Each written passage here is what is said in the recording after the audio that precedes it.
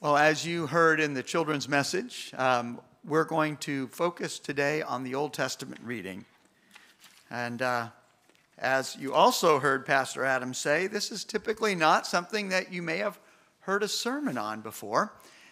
When he and I were talking about this, I said, this past year at Concordia Seminary, where I serve as a professor, we have chapel every day during the week. So we preach on a lot of different texts that aren't in the normal lectionary.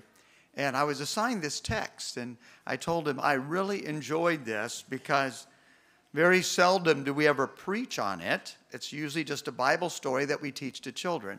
So today you're going to hear a sermon on the story of David and Goliath.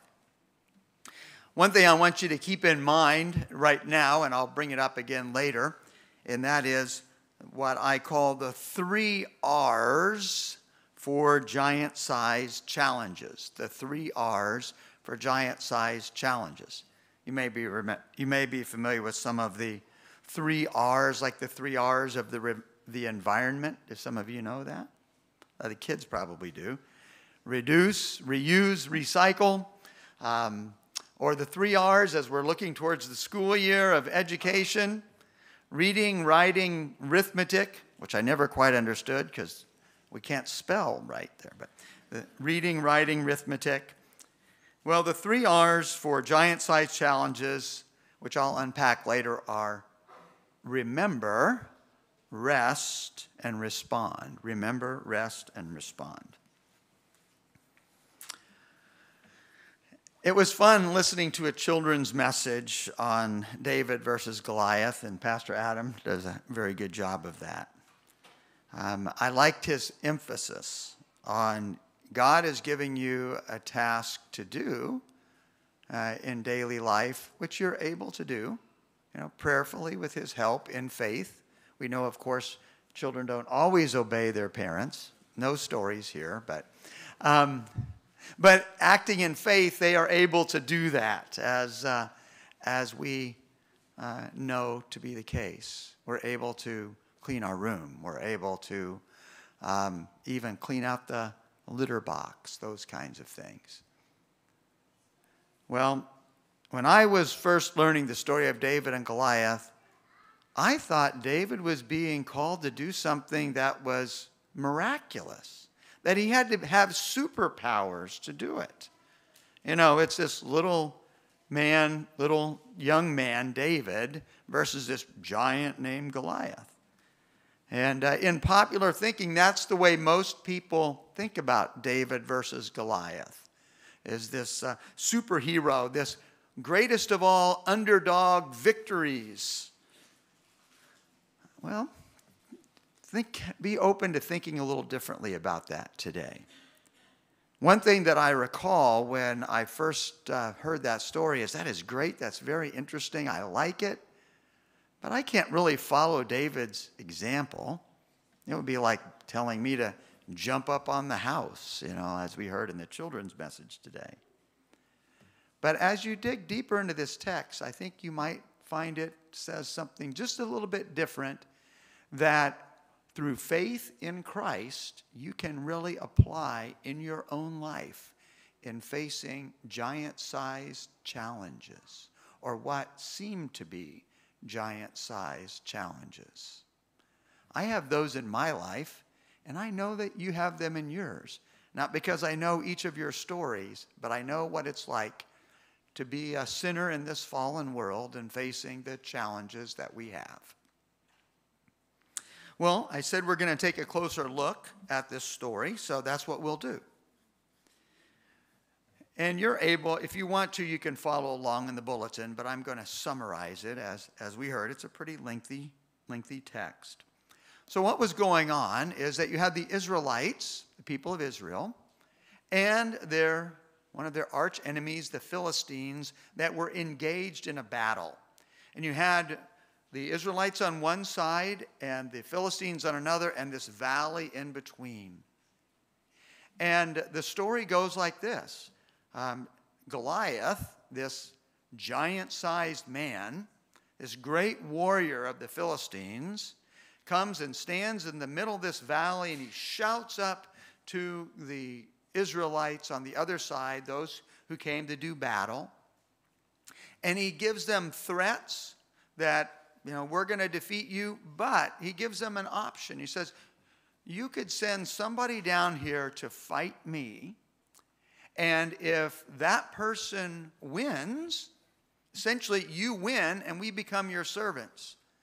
But if I defeat him, then you all become our servants. Well, you heard the response of the Israelite warriors and their king Saul, and that was, we want nothing to do with this guy. They were afraid and they trembled in fear. Well, David's brothers, David was from a pretty large family. David's brothers, several of them were there. They were afraid. David was not. And that's because David was the youngest in his family, and somebody had to take care of the sheep, even during times of war. So David was back doing the work of being a shepherd. But his dad told him, David, we need to supply your brothers on the front line with food, like food from our gardens, like your gardens here. We need to provide them with bread. We need to provide them with those things that they need. And so take these to your brothers, and David does. Now, we don't hear about that, and that was not in what we read today, but that's going on there. And so that's how David gets to the battle lines, and he is bringing them food. While he's there, Goliath is up, which he does every morning, up there doing his thing, giving threats to the people of Israel, issuing challenges to them that if they send somebody down to fight him, then we'll see how it turns out, and nobody wants to do it. David overhears this. And David is not afraid. That's interesting, isn't it? David is not afraid. So David, hearing this, he thinks he can take this giant. He thinks this is a task he can handle. He desires to respond, and he starts talking about this. Again, some things that aren't in the text today. He talks to others, and he asks about, well, isn't anybody going to stand up to this giant? Isn't anyone going to stand up to this person who is threatening God and his people? And they're all saying, well, no.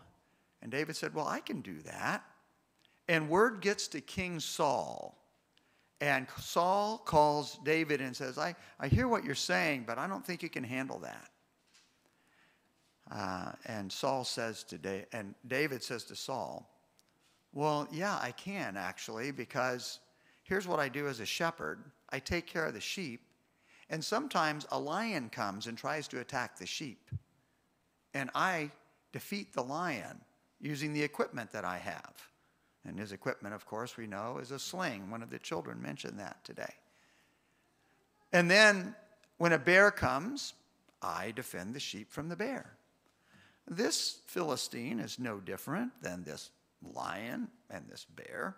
I can handle him. And you know what? He convinces Saul. And Saul says, okay, well, I can't just send you out there like that. Let me give you my armor. And he gives David his armor to try on. And it's interesting how David responds. He says, I'll try it on. And he does. He says, no, this isn't going to work. I haven't tested this. In other words, this isn't what I'm used to using. I don't wear armor. He doesn't say this, but it's kind of what the text is implying. I don't wear armor when I defeat these lions and bears. No. I got to stick with what I'm used to. I'll use my equipment. So he takes his sling and he goes and picks out some stones that are going to work for him. And he puts them in his pouch. And David heads out to face Goliath. Goliath, of course, is up to his usual tactics of threats and curses, but he amps it up a little bit because he's feeling insulted. They sent this very young man out there to face him, someone who isn't wearing armor and doesn't have a spear and javelin. a shield. And David stands up to him. He says, you should not talk about the God of the universe, the living God, that way. You should not be threatening his people. I have come here to defeat you. David is not afraid. And you know what? It's a very short part of our text, but it's the whole battle. In your reading, it's like one little paragraph. David comes up. Now, he doesn't get super close because he doesn't want to. He doesn't need to. He simply puts a stone in his sling, and he throws it and hits Goliath square in the forehead, rather hard. The stone sank into his forehead. That sounds painful. And it knocked him cold. And he falls down out. David comes up, beheads him, and the people of Israel, emboldened by David, overtake the Philistines, win the battle. That's the story. There's two key factors that David has going on here that produces the victory. And they both involve the Lord's promises to provide. The first was God promised to his people Israel that he would never leave them nor forsake them. So no matter what they face, even if they are impossible tasks, God's going to provide in this life, and if not now the way we want him to, in the life to come. And David, when he was just a young man, was chosen to be the successor of King Saul. That was not announced publicly or anything at this point, but it had already happened before this encounter. And perhaps you remember that story when the prophet Samuel goes to the house of Jesse, and they're trying to determine who is going to be anointed king, because God told Samuel that it would be from the sons of Jesse. And Jesse parades all these sons of his out there, except for David, who's out there again tending sheep. He's the youngest. And the Lord reveals to Samuel, nope, I'm not choosing any of these. He says, well, do you have another son? Yes. And they bring David in. And it says, David was chosen not because of his outward appearance, his age, his physique, those kind of things, but because of his heart. And his heart trusted the promises of God, that God was with him and for him. And in the Bible, where we read about David and his life, the thing that always comes up that shows us why David was chosen to be king was because he trusted in God's promises.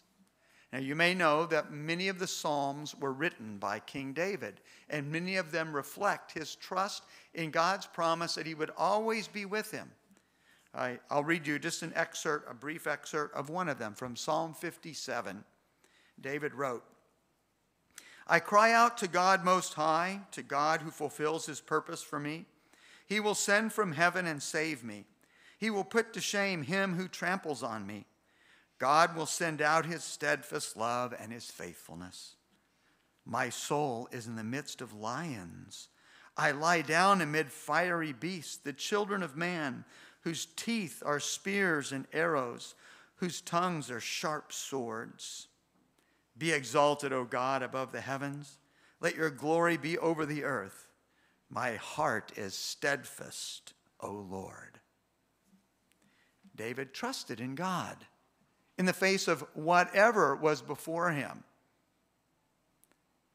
And that brings me to the second of two key factors in the story of David and Goliath. And this is where I think sometimes we miss the mark. So think about this for a minute. Because David trusted in God, and he wasn't overcome with anxiety and fear, as were Saul and the other warriors of Israel, he was able to assess the situation and really determine what it would take. Now, it wasn't fear and intimidation that were running the show. It was just a good, reasoned response. And where he came out of that assessment was this. Hey, a very competent shepherd who was a slinger. That means he knew how to use a sling, who could defeat lions and tigers, lions and bears, could defeat this Goliath, this giant. Now, you may not be familiar with a couple of Bible passages about slingers, but let me read a couple of them to you. In Judges 20:16, we see this. Among Benjamite warriors, these are people who go out to battle, were 700 chosen men who were left-handed. Everyone could sling a stone at a rabbit and not miss. Rabbits are fast and they're small. These guys were deadly accurate. In 1 Chronicles 12, it says, among the mighty men who helped David in war were fighters who sling stones with either the right or the left hand. You see, slingers in battle were like the artillery. And artillery versus the ground troops who are fighting hand to hand on the front lines, maybe not much of a battle there. Or it might even be thought of as the air war, the people flying the planes versus those on the ground. All David needed was an opening in Goliath's armor large enough for a stone to hit him in the head. Now, let me tell you about these stones. We know from ancient Near Eastern research. They were about the size of a baseball, and they weighed 3 times the size of a baseball, typically. And good slingers would throw them with their slings at over 100 miles an hour. That's what hit Goliath in the head. And all Goliath had was this very large spear that he would have to throw a great distance to hit David, who could simply step aside from that. That equipment that he had was made for somebody to come right up at him and basically be in close combat. David never needed to do that. All he needed was an opening the size of a stone to hit him in the head, which he obviously had. There was another factor that made this a very reasonable fight for David, and that is Goliath's arrogance. Goliath thought nobody could defeat him. He was blinded by his own pride to David's ability to do what God had equipped him to do. So, the two factors. David trusted in God's promises, and so wasn't overcome by fear and anxiety. And secondly, he had skills and abilities that God could use for him to execute what God called him to do.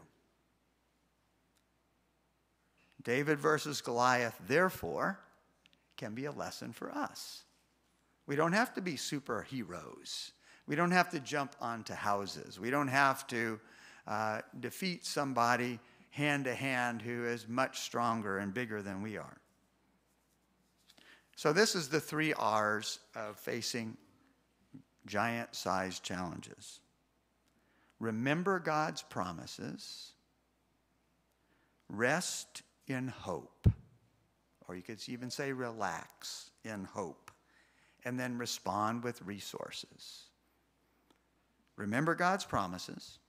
Rest in hope. Respond with resources. Let me unpack that just for a moment. Remember God's promises. God has made a promise to you in Jesus Christ our Savior. He made that promise personally to you in your baptism into Christ's death and resurrection, because that promise is all about Christ's death and resurrection. Jesus came into the world and died for you to pay for all of your sins. Everything that was there to separate you and me from God, Jesus has taken away. And when he rose from the dead, he showed that God is for us and nothing, not even death, can be against us.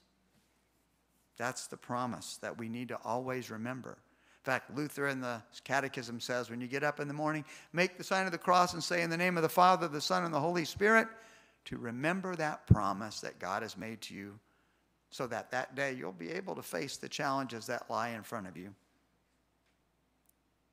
Another thing to remember when you come to the Lord's table today is that you're being given that promise. Promise that Christ's body and blood given and shed for you for the forgiveness of sins is real food for real life for now and eternity. And that's what now allows you to rest in hope. So remembering his promises, you can rest in hope or relax in hope. Maybe that's even better.